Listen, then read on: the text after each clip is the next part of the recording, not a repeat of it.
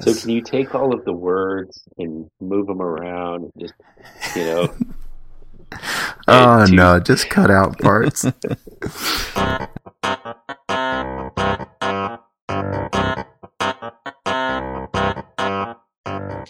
What's architecture really about? Archispeak is the show that dares to peek under the architectural kimono, exposing what architecture really is, what it is that architects really do, and show you why we are passionate about our chosen profession.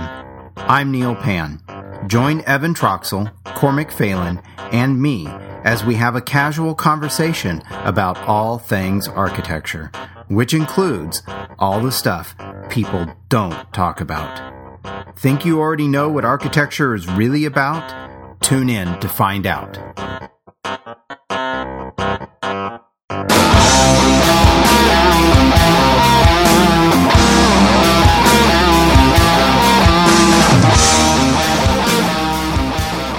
It's time for some Archispeak. Hey, Evan. Evan, Yeah. what was camaraderie supposed to be? What was your thoughts there? Oh, I'm just thinking about this lately. It's the lack of camaraderie within offices right now. Even in architecture as a bigger picture, you know, the NCARB, the testing, that's kind of what got me onto this was just, you know, like I think there used to be a lot more camaraderie, like the way that you did it, Neil, where everybody went in together and did it together. And it was this rite of passage together. And now it's like a standardized test that you can take anytime. And it's anonymous. It's just the bean counters have weaseled their way into our profession in every single manner that they possibly can, and if made it as efficient as possible. And so now it's no longer an art form; it's an efficiency exercise. Well, You know? Yeah. do you think that one of the reasons that is because of the economy? That maybe it's because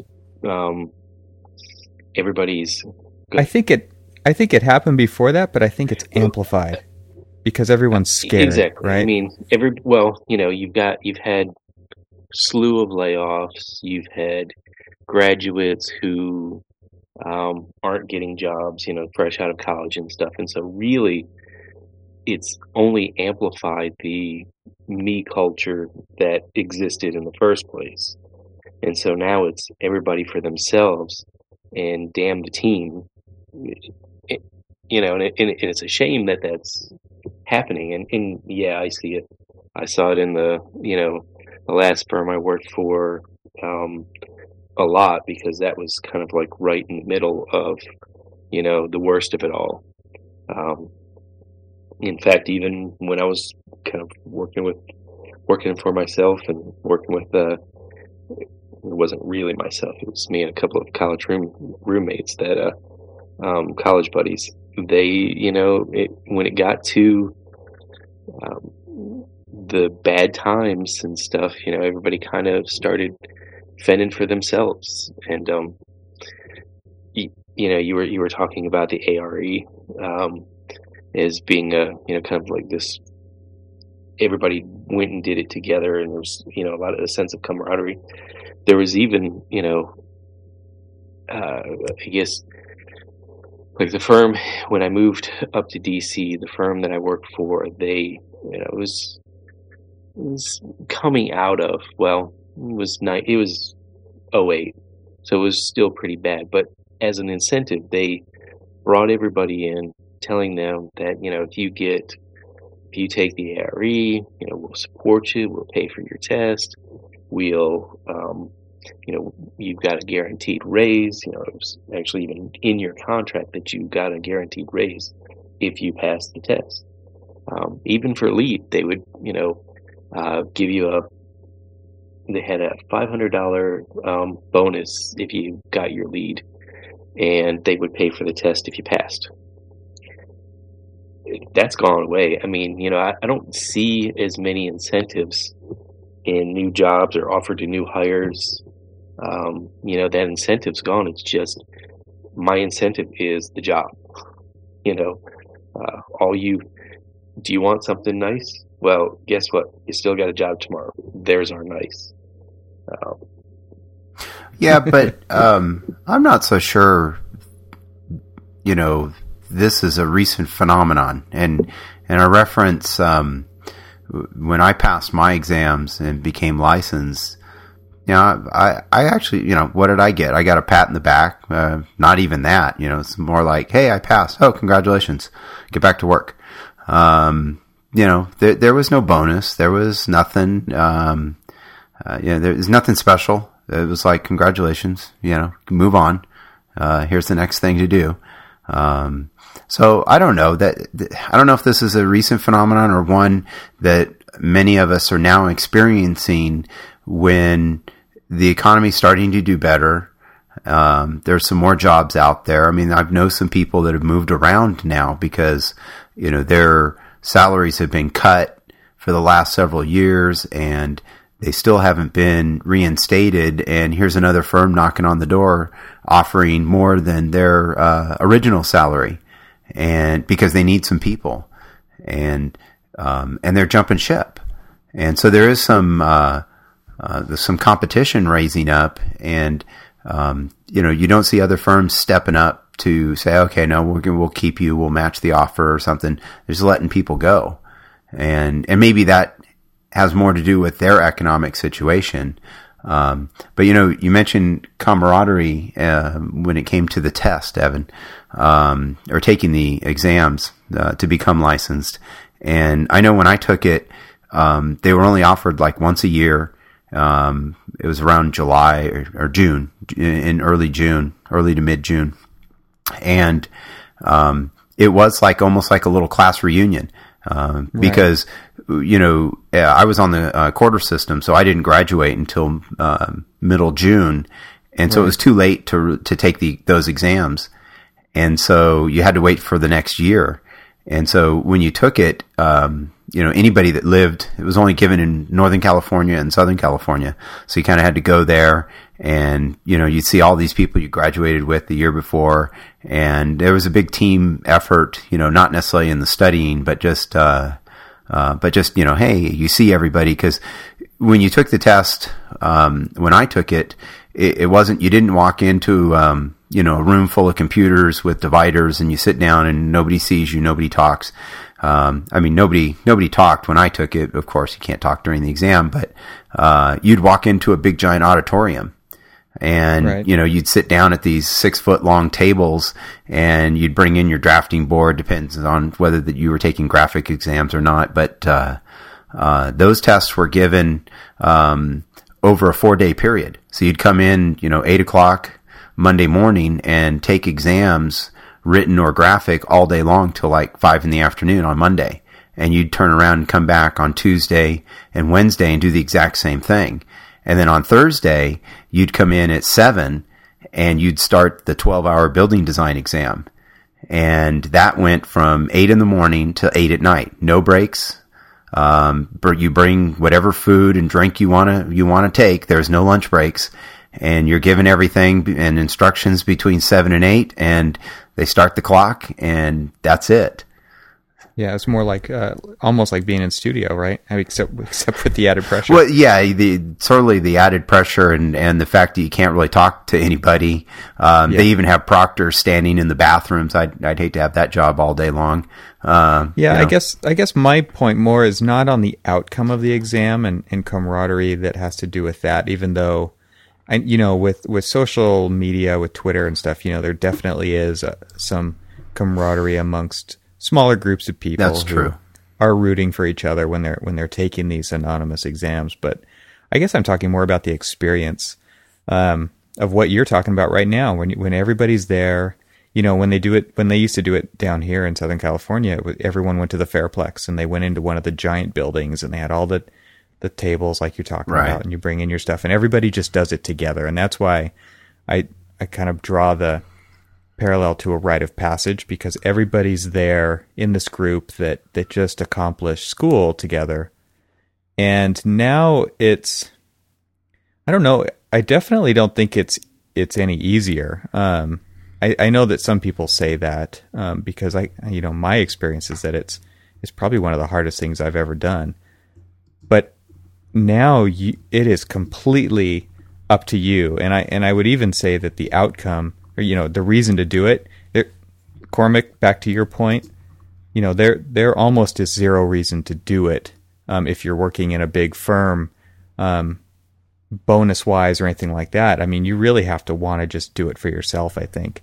And that's where my personal stance is. I'm just doing this for me. I'm not doing it for them. And there's nobody there asking me to do it. But it's just one of those things that I want to get through and accomplish personally. I just feel very much like NCARB, I feel like they don't want us to pass. I feel like they make it and it's hard to kind of explain, but it is a bitch to do this. And you have to schedule them, and you have to pay a ton of money in fees. And this is just one part of the whole profession. Evan, do you think it was any easier, though, the scheduling part, when I took the exams, obviously was somewhat out of my control. It was given in the middle of June. You had to take a week off of work. A lot of places, didn't pay you for it. My first, times taking it, I had to take my 1 week of vacation that I got every year.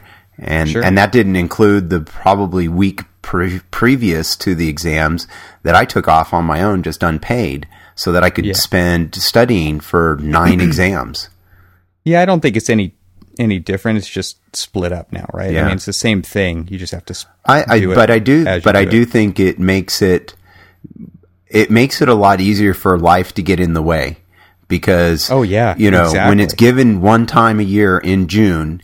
Now I'll also add that it was given the 2 of the exams, the 12-hour building exam and the site design exam, the 2 graphic portions were given in December every year as well. So you had a second chance at taking those, but you could only take them like once a calendar year or something. So you couldn't take them twice or something. I could be wrong about that, but I mean,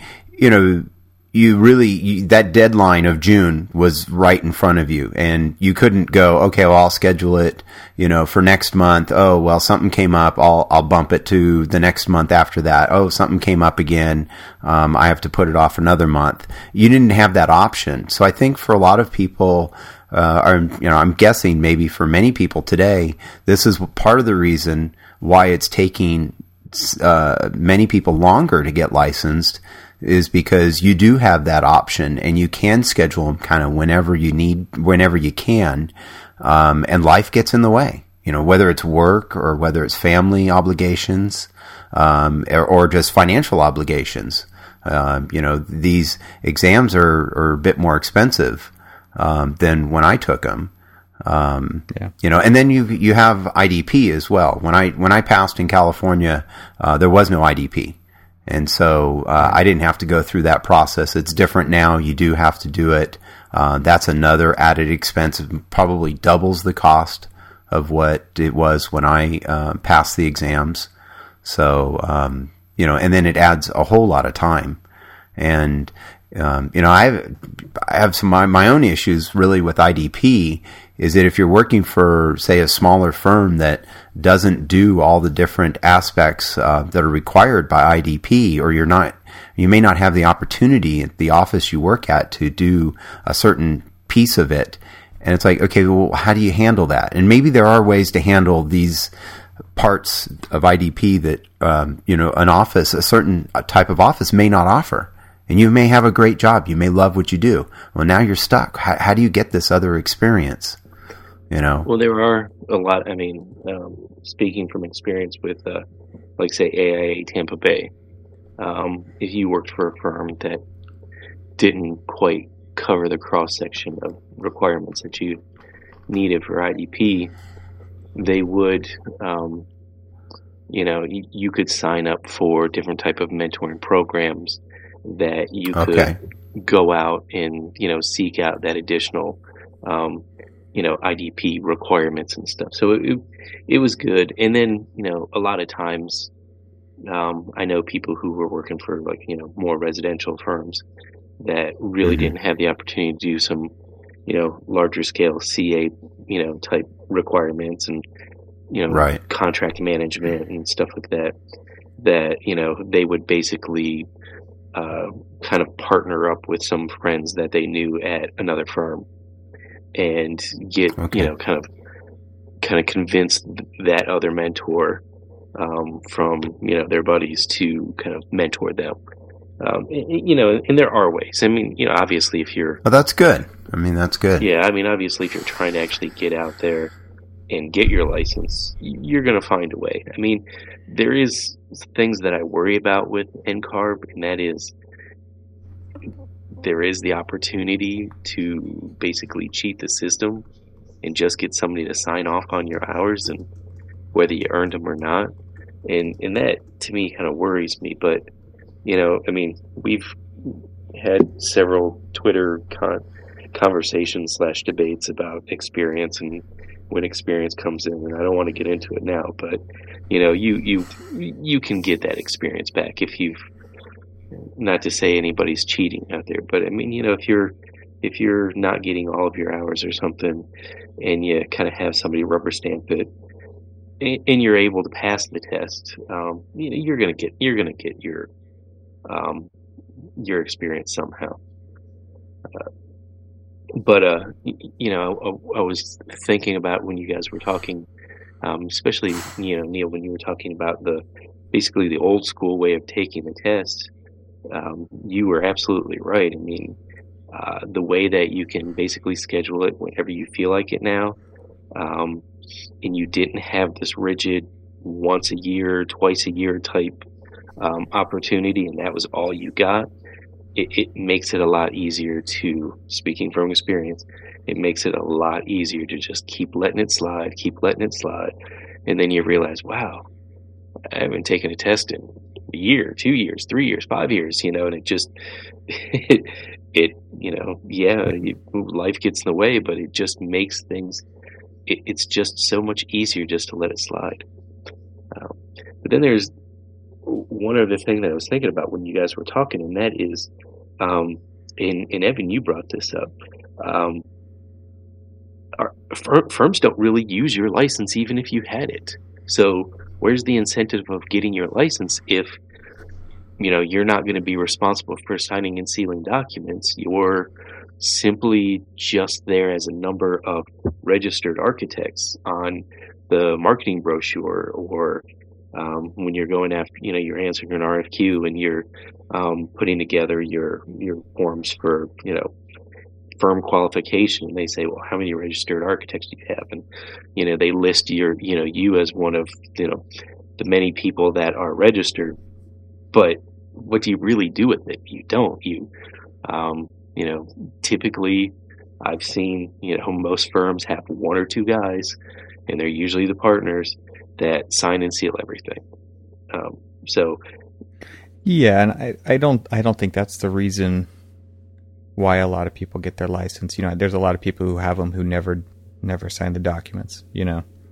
But I think it definitely adds a level of professionalism to you, as a person and what you represent. Don't you think? For me, it was a goal. I wanted to be an architect. I went to school and spent all the years I did in college and working, and this was going to be my profession in my life. And I just wanted to do it. It was to me, it was another step on, that I started in college to complete. Okay. So I finished college. I got my Bachelor of Architecture degree, and the next step was to get my license. And it didn't matter whether or not, to me, just personally, it didn't matter if I got, the ability to sign drawings or take on that responsibility. It was, no, this is the next step in me becoming an architect. And then, on a more lighter note, it certainly made it easier when you meet people to say, well, what do you do? Well, you know what? I'm an architect, damn it. Exactly. You don't have to skirt around. Well, I draw stuff. Well, yeah. Well, screw it. I'm an architect. Yeah. Well, not really, but yes, that's kind of what I do. That whole legal issue of using the term and stuff like that. It certainly made that a lot easier, and I could just say, yeah, I'm an architect. Well, what do you do? Well, then you hem and haw, or you launch into your elevator speech, or somebody references some movie. Oh yeah, I saw a movie once with an architect. That must be what you do. You know what I tell people? My kids like this too. What do you do all day? I just draw and color. That's it.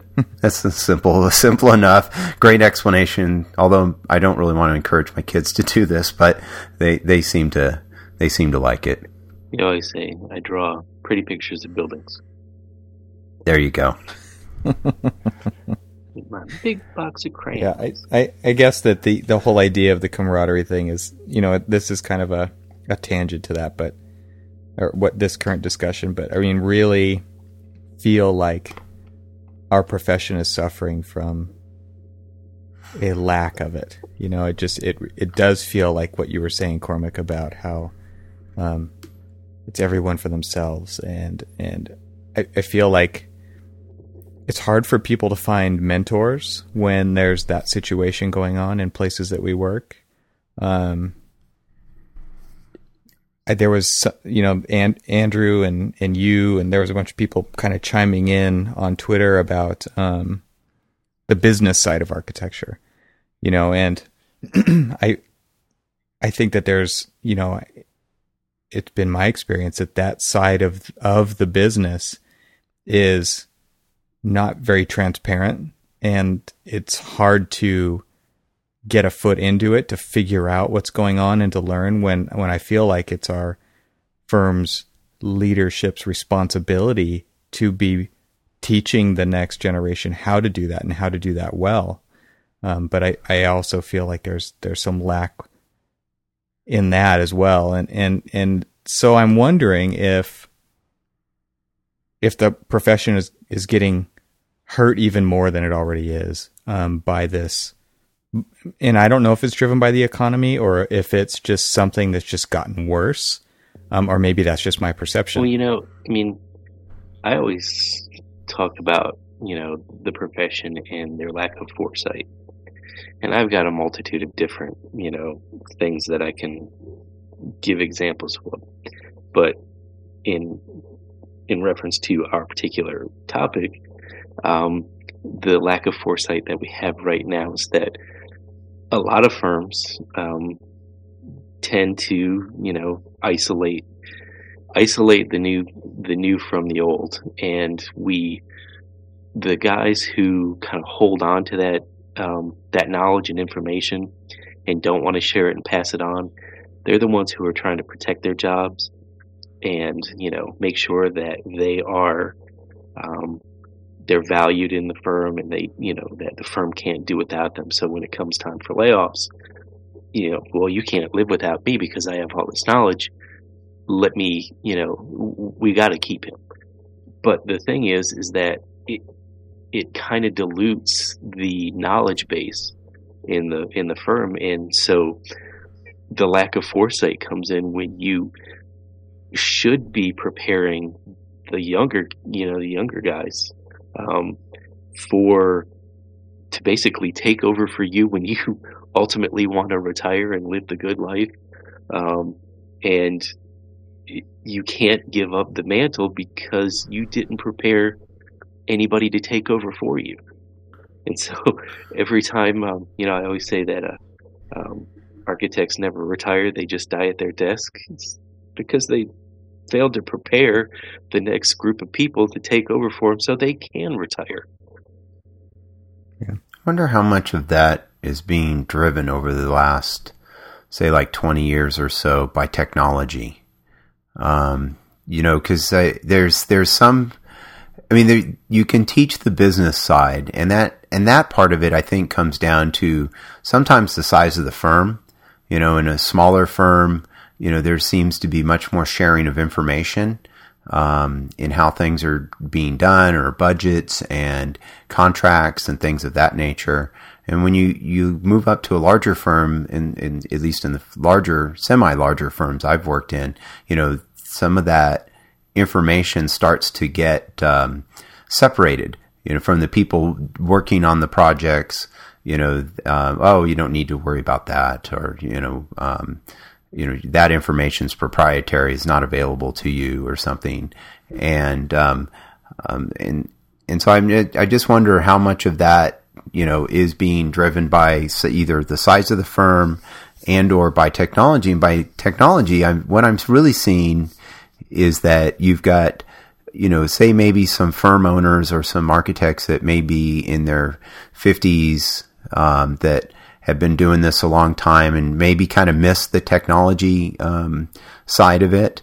And so, they're kind of stuck with, okay, well, I can maybe still design stuff, but then when it comes to production, and maybe those people shouldn't be doing, if you're the firm owner, it's not a wise use of your time or certainly budget money to be doing the contract documents at that point. But, they're not doing the CAD work or the modeling, and then you've got, say a younger generation coming in and they're doing all the modeling, and so they're not really being prepared for the rest of it, because you do have this separation and you don't have that camaraderie going in the office. I don't know. Maybe there's some correlation there. I'm not sure.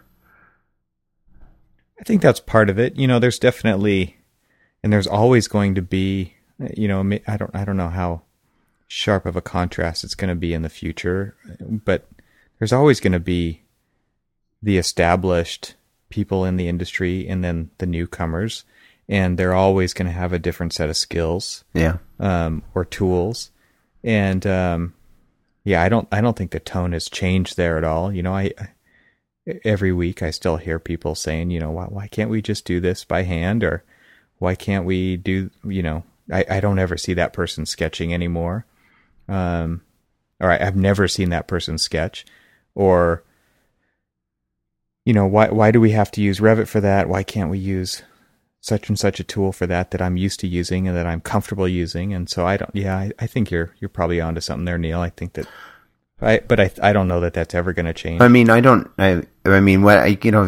if you think back to, say, the 40s and the 50s, everybody working in an office, and I wasn't, so I'm going to guess here, but there was no real technology different, and I could be totally wrong, but when you had guys, when everybody was doing stuff on the boards, and granted there was the pen and the layer system of pen, and I forget what that's called, but I'm sure there were quote unquote technology changes. They were just different, but essentially you had a T-square and a triangle, and you drafted. And that was no different from probably anybody in the office, because everybody could do it. And the new guy coming in, all he had to know was drafting. There wasn't, you didn't have to know Revit, AutoCAD, Vectorworks, or, Mac or PC, or, worry about any of that stuff. It was, here's the pencil, here's the paper, here we go. We start drafting. And I wonder how much technology has changed the dynamics in a firm, and how the leaders of the firm, or the people coming up in the firm, kind of lose touch with that a little bit. I don't know. I think it's definitely, I'll agree with you, definitely that, early on in the golden age of architecture, everybody was on a, equal playing field, because you really, it was either different levels of design capabilities and skills that really set you apart, because everybody drafted, everybody had and could master the same tool to do the representation of the documents, the renderings and everything like that, the model building and stuff. I mean, everybody had all of those skills.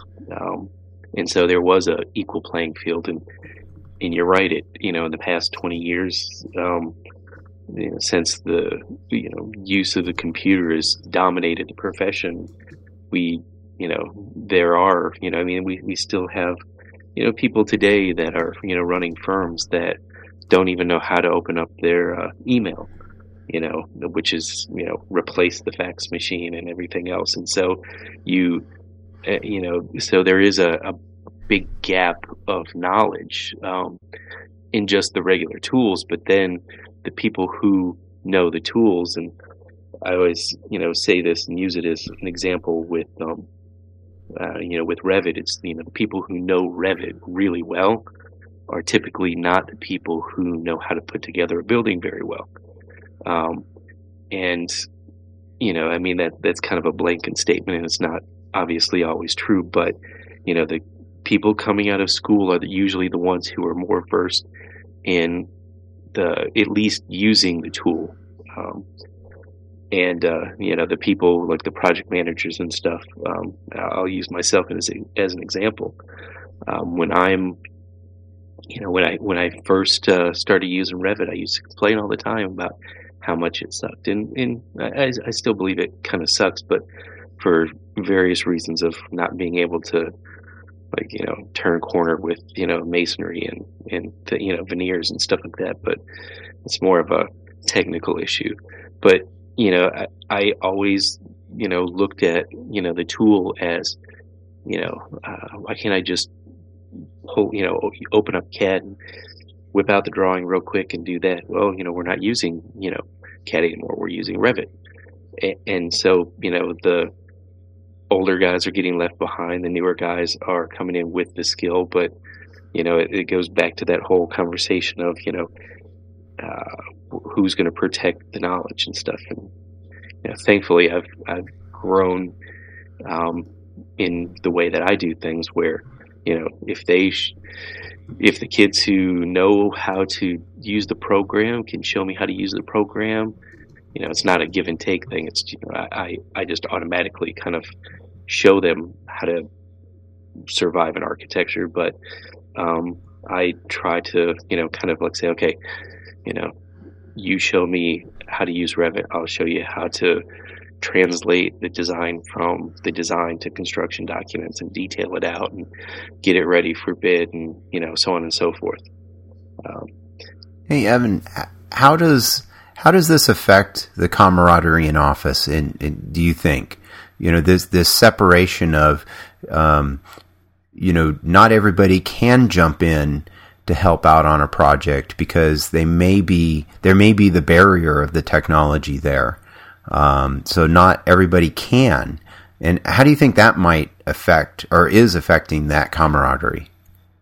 One way that I definitely see that happen is when you get somebody's on the team who's like a senior something or other, and they don't know how to use the tools, and you've got a deadline, and they are the ones who don't stick around, and they're using it as an excuse. That's when it affects camaraderie, right? Because your quote-unquote leaders are not staying to get the job done. And that's one thing I really appreciate about my mentor at work is he is there until we say it's done. But I see other people in the office who they show up late and they leave early, and that's one of their excuses of why they can't be working on the projects, because they don't know how to use the tools.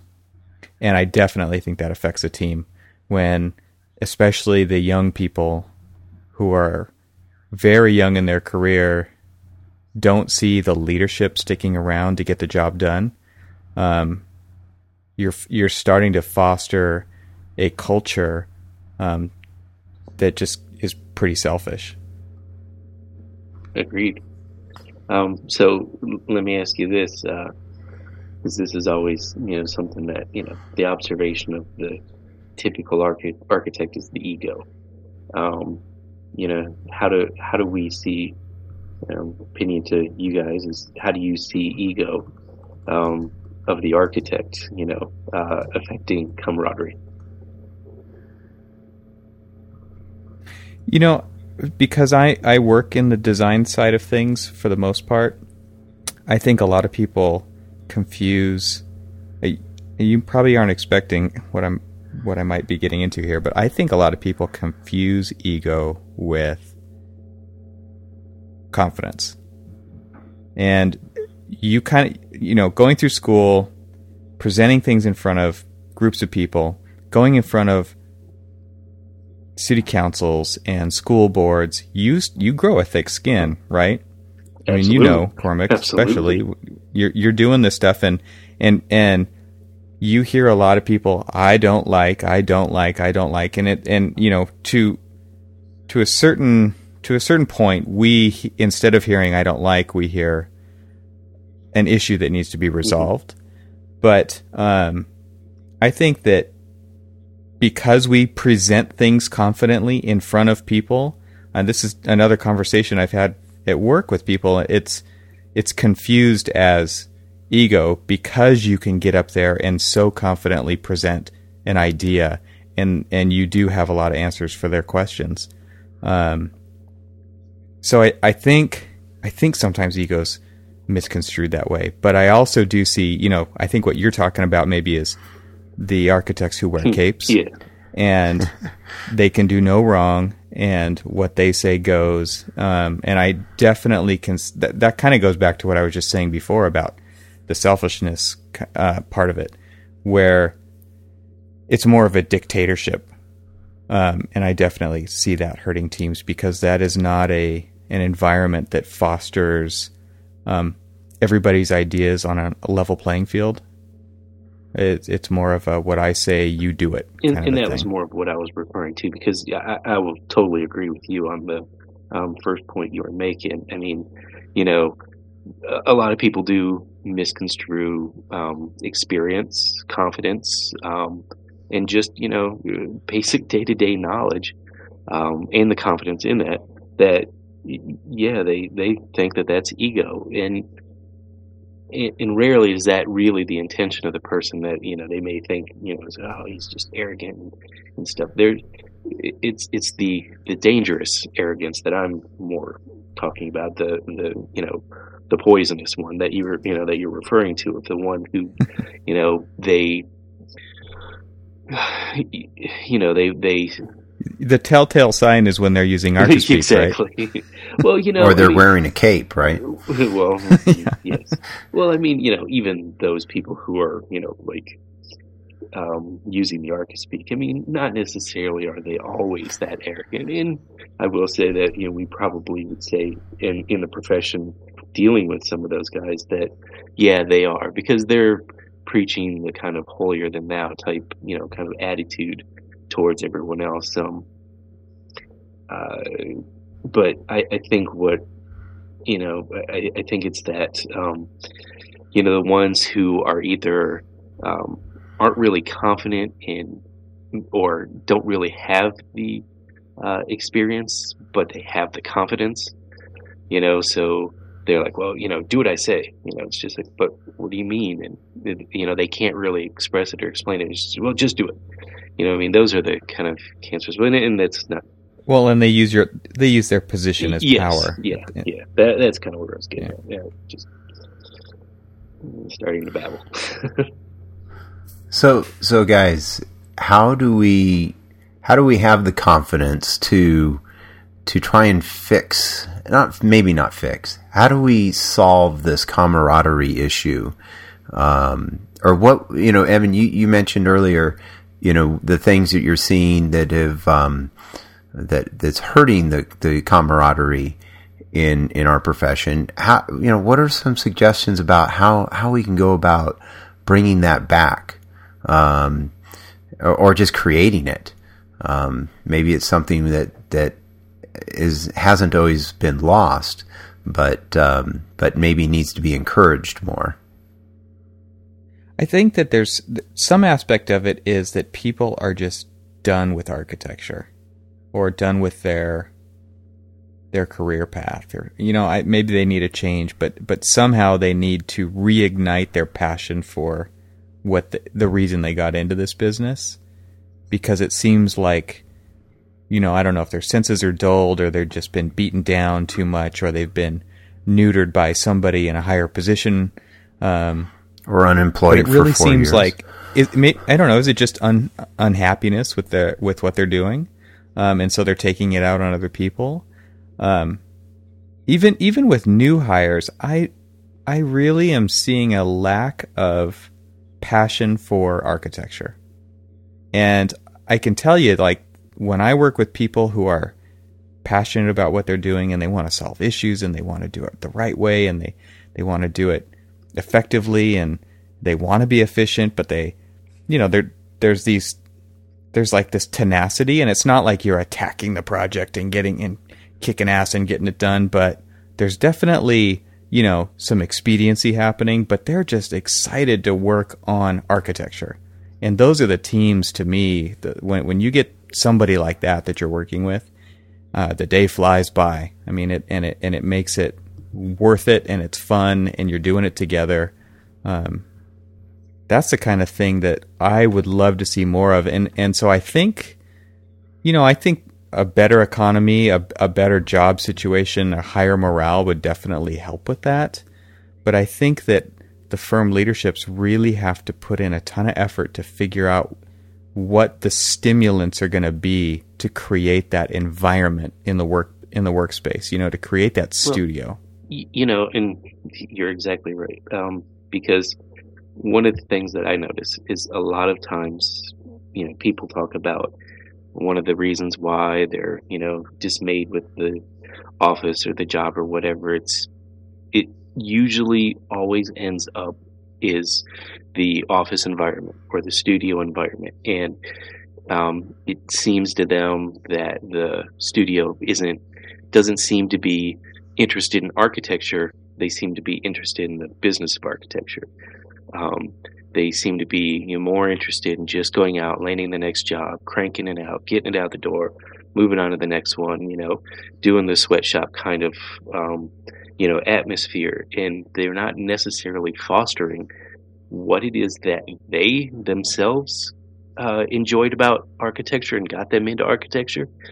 And they're not kind of giving that, same joy and love of architecture to the rest of the team, the rest of the office, and it's it could be as simple as one of the reasons why I started my little 2-minute sketch that's evolved into this madness that I've been doing is I wanted a mental break from the day. I just wanted to detach a little bit, take a deep breath, do something fun and creative. Because not every day you're, cranking out drawings and drawing all these pretty pictures and stuff. A lot of times there's a lot of monotony, and so to kind of like stay in tune with my creative side, I started doing these little sketches and stuff. And maybe the answer is, and this was things that I've pitched to my own office is, let's have maybe a weekly conversation just about architecture, really casual, like what we're doing, talk about what's interesting to each other, talk about what's going on in the world of architectural news. I mean, just kind of like reinvigorate each other's passion for why it was that they chose this profession. How do you instill this profession wide, who knows, but if you at least start at the basics down, at the office level and try to,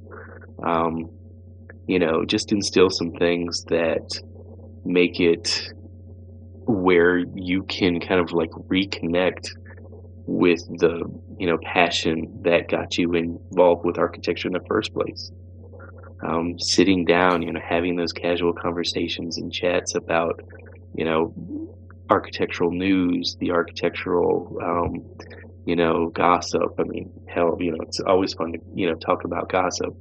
But, what that does is, when you're sitting there talking about, oh, did you see what was going on here in this, on this website or that, or, did you see that, they demoed this building or that, or that they're planning on doing something, you're engaging everybody in something that you have in common with everyone. And that's a love of architecture, because you would have never got into this profession if you didn't have it. and that's the problem is that we kind of we come in, we put on our blinders, we grab a hold of that mouse, and we click away, and we spend our entire day detached from each other in a way that really, kind of further, breaks up that camaraderie. And in do simple things like, having having a office-wide charrette to, have people engage and talk about, what's going on and what's being produced in the office. And, I think it really can boil down to almost simply as reconnect with what you love. Yeah, I agree with that, and I know that there's definitely people, myself included, trying to do that.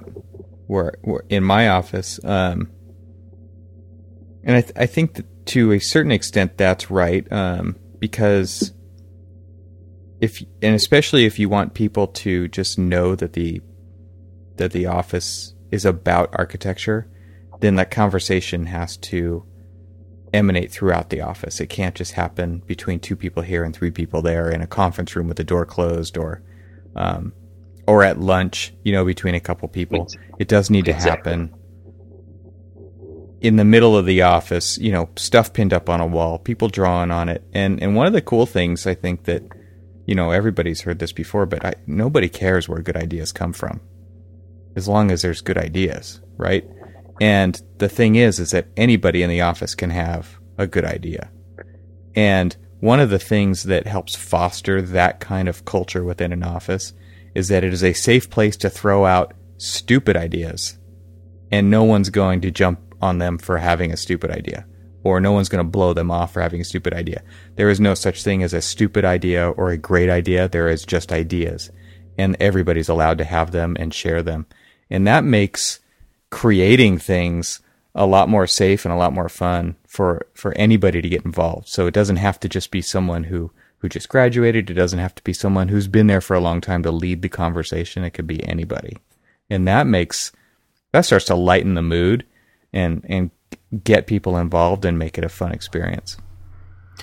I was used to work in a firm that at one point tried to implement something like that, where we started doing some charrettes, or would get the whole office involved, say, on late in the afternoon. Everybody stops and kind of comes in. And in fact, we were working on a fairly large project, and we split up the office into some teams, and everybody was kind of was given a brief presentation, an overview of what the basics of the project was, and then was given a couple hours to go off and design something or put together some basic concepts and thoughts and ideas. And then we brought it all back in, we pinned it up, and then we talked about it. And that was a really great way to involve everyone in the office from every level. It didn't matter. Even, receptionist was involved. That was a really nice, that was a nice thing to do. The only problem was it felt forced, and it wasn't part of and maybe they were trying to change the office culture, and the economy kind of killed them, on that. But I mean, they did see the problem and tried to create that camaraderie in the office. The only problem I had with it was that it felt forced. It wasn't part of, this is the way we do things here. And again, maybe they were trying to create that feeling, and that's admirable. I mean, and maybe if they had been given the chance to let that evolve over time, then the office culture could have been created that way, and it wouldn't have felt as forced. But when it feels forced, then it doesn't feel like it's real. And maybe that's just a subtle thing. I was only there for about a year before they really started laying people off. But it definitely has to be a part of that culture. And Cormac, I think your idea of just getting around and talking about things, because we do get wrapped up in our own lives or our own hobbies. And, a lot of people, one of the things I enjoy a lot about following a number of different architects or people involved in our profession is that, they're my eyes and ears for a lot of different things that happen in the around the world and in the profession. And I appreciate, I don't see everything on through Twitter, but I catch things here and there, and I'm made aware of things happening in the profession that I might not have been able or might not have otherwise caught. And so I think your suggestion to do those little casual conversations, and maybe that's the office spends $50 and buys everybody a sandwich, and you all sit around for a lunchtime, and you talk about something, or you bring up something somebody saw, and it could be something local, what's happening in the neighborhood or in your city that's big or important. Maybe it's a new building or some competition, or maybe even a direction that the company wants to move in, or something they want to go after. And that could be really cool, because you may have younger staff that may know something that the senior staff doesn't know about, and then that can come out and come up, instead of the younger staff saying I don't understand why they're not doing this, or they don't go after this, and it's, hey, they're dealing with the day-to-day business and they may not know about it, or they just have different interests, so they may not know about it. And so I think that's a great way to build that camaraderie in the office. And, and maybe it is, I know one of the firms I worked for a number of years back, we used to do like a barbecue on like a Friday afternoon, during the summer. We had nice weather, and, it wasn't all hot and muggy or anything here in the Bay Area, so San Francisco Bay Area. So it was nice. And, getting an opportunity, we had a softball team that I managed when I worked there. And that's another way to get to know your coworkers a little bit. And that starts to build that camaraderie, kind of internally, within the firm, so that, the people you work with, they feel like you're part of your family. Right. And, that can sometimes be a great way to, really, feel like that firm it's part of your family, your coworkers, or your friends. And, you may even go out on the weekends, or families get together, and that helps build that.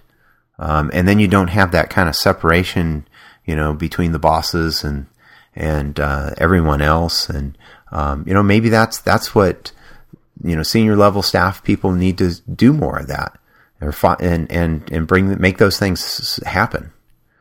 Yeah, I think that one of the things that you've got to look at is, if you don't figure out how to do this inside your office, you have a bigger problem, and that's right outside your office. And that is getting people in your community excited about architecture. Because if you don't have clients, you're out of a job. And I think that the most successful projects are the ones that involve clients who are excited about their project. And they're excited to have you on their team because you get them excited about what you guys are all doing together. Exactly. And so you've got to be able to do that in your own office. Your team has to be excited to work together if you want it to take it to that next level outside the office. Well, real quick, you hit it perfectly. If you can't foster that excitement within your own firm, the client's going to pick up on it. The client's going to say, if you're not excited about architecture, why should I be excited about the architecture you're selling me? And you won't be selling them architecture, because they're going to go and find somebody who is excited and who can, have the team coming in there with, this excitement about the ideas that they're presenting you and all of this other stuff, and really, exuding this appreciation for what they're, what they do. Real quick, another thing, I was thinking about this as Neil, you were talking about and one thing that can actually work towards firms benefit. We had one firm that we had. It was essentially an office standard, is that every project team during each phase of the project, SD, DD, CD, CA would present, the whole project team would present to the rest of the office what's going on with the project. Sometimes it would end up being a charrette. Sometimes it would be a jury. Sometimes it would just be showing everybody what is going on out on the construction site. But it would be a way to kind of show not only, the rest of the office what's going on with your project, but it's a way to kind of integrate a lot of the newer kids. I keep saying kids. A lot of the newer people who are just coming out of college, showing them, what goes on, throughout the entire process of a project. And I was thinking about this. What better way to show some of the more senior staff who's not familiar with a lot of the technology how some of the new process happens than sitting down and giving a presentation, projecting Revit up on the board, showing everybody what it does and what the value of it is, showing everybody what SketchUp can do, showing, giving a presentation through the tools that we are using to let everybody understand what those tools are and what the, maximum capability, or even, what, if maybe somebody's using it who's not quite versed in it and somebody is well versed in it, showing that person who's not well versed in it the full capabilities of it. And, almost showing them, I need to go over and talk to Evan because Evan knows this program. He'll show me what I can do and what I'm doing wrong and stuff like that. So it's a way to kind of give everybody, just kind of an overview, if at the very least an overview of all of the tools that we're now using. Yeah, I think those are great opportunities to just, instead of coming up with a presentation, right, is to just say, pencils down, here's where we are at, here's what we're using to do the job, and you're just saying, here's where we are. Yeah. And I think that can be a good thing for the office to see, everybody. I think it's also an opportunity to let everyone on the team practice their presentation skills. Exactly. You're up in front of the office. It's no different than if you're up in front of the city council or planning commission or something like a community group. And each member of the team can take a shot at it and practice those skills. And it builds, what I like about that, and I think one of you guys just mentioned this, is that, you may be working on something, and through this process of discovery, by another team presenting in say in a larger office, and suddenly you go, hey, these guys maybe have solved something that I was or I'm going to have to deal with coming up, or I've been struggling with trying to figure out how to do this. Well, oh wow, they figured it out, or they have an idea, and even within an office, especially as you get to larger offices, you might not have had any idea at all. So then you can go to that person and say, hey, how did you, I saw you did this and I'm working on something similar. And so that's another great way to kind of build this camaraderie, within an office and, and hopefully, throughout the profession. Yeah, I agree. Good stuff. Well, so Cormac can get some sleep because we're recording this late this week. You can follow all of us on our Twitter account, actually, at ARCHISPK, or on the website at archispeakpodcast.com, and you can follow all of us there on our various Twitter accounts. And thanks for listening this time. All right, see you next week. See you guys. Bye. I used to shy away from the stampede. I'd hibernate, hunker down in my hobbit hole to get good at the game.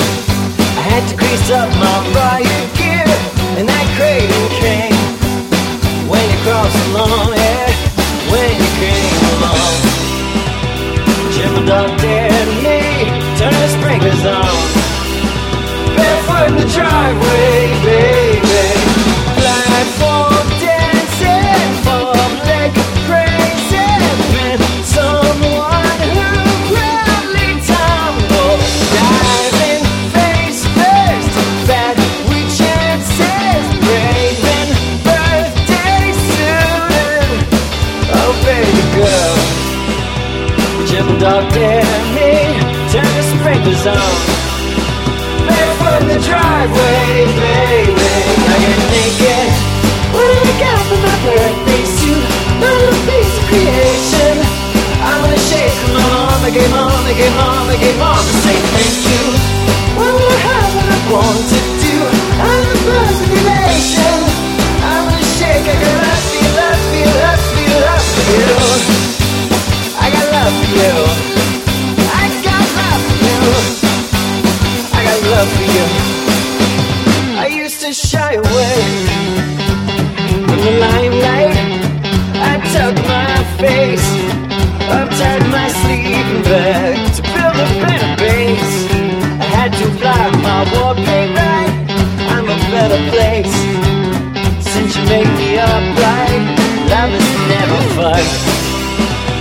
Triple dog dare me, turn the sprinklers on. Barefoot in the driveway, baby. Platform dancing, farm lake praising. Found someone who proudly tumbled, diving face first, fat with chances, braving birthday suited. Oh baby girl, triple dog dare me, turn the sprinklers on. Barefoot in the driveway, baby. I get naked. What have I got for my birthday suit? My little piece of creation. I'm gonna shake my mama, get mama, get mama, get mama, say thank you. What will I have what I want to do? I'm the buzz of elation. I'm gonna shake, I got love for you, love for you, love for you, love for you. Get naked. What have I got for my birthday suit? My little piece of creation. I'm gonna shake my mama, get mama, get mama, get mama, say thank you.